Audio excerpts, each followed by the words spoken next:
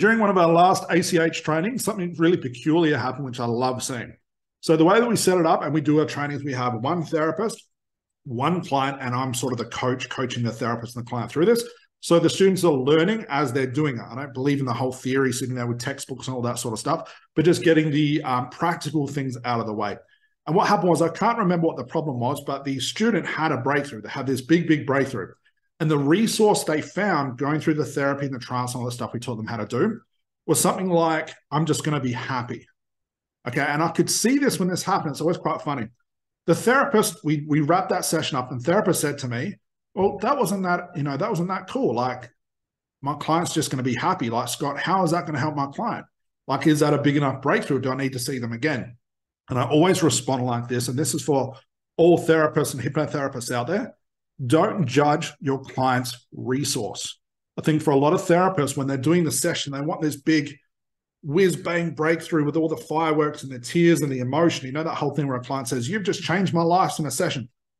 We're so busy looking for that, and we miss what's actually happened. We disregard something so small, like if a client says, well, I'm just going to smile at people from now on, or I'm just going to spend 30 minutes per day walking my dog, and that's going to help change my life. And we look at that as therapists and go, well, that's not that exciting. If that was me, I wouldn't like that. But now what are you doing? You're judging a client's resource.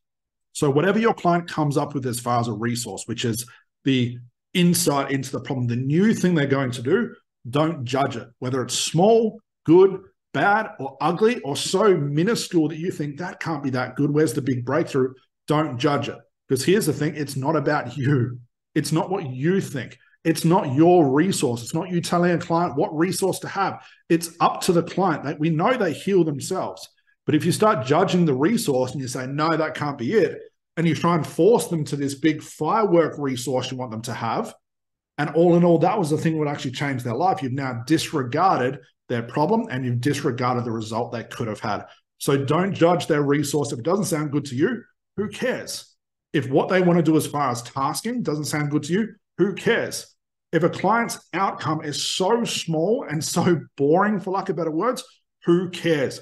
As long as your client's happy with it, that's all that matters, guys. Okay? So don't judge their resource.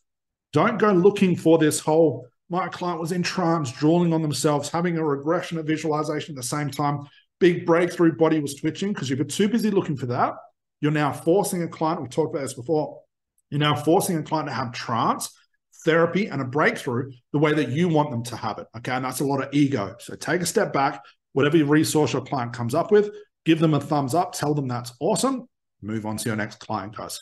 Enjoy.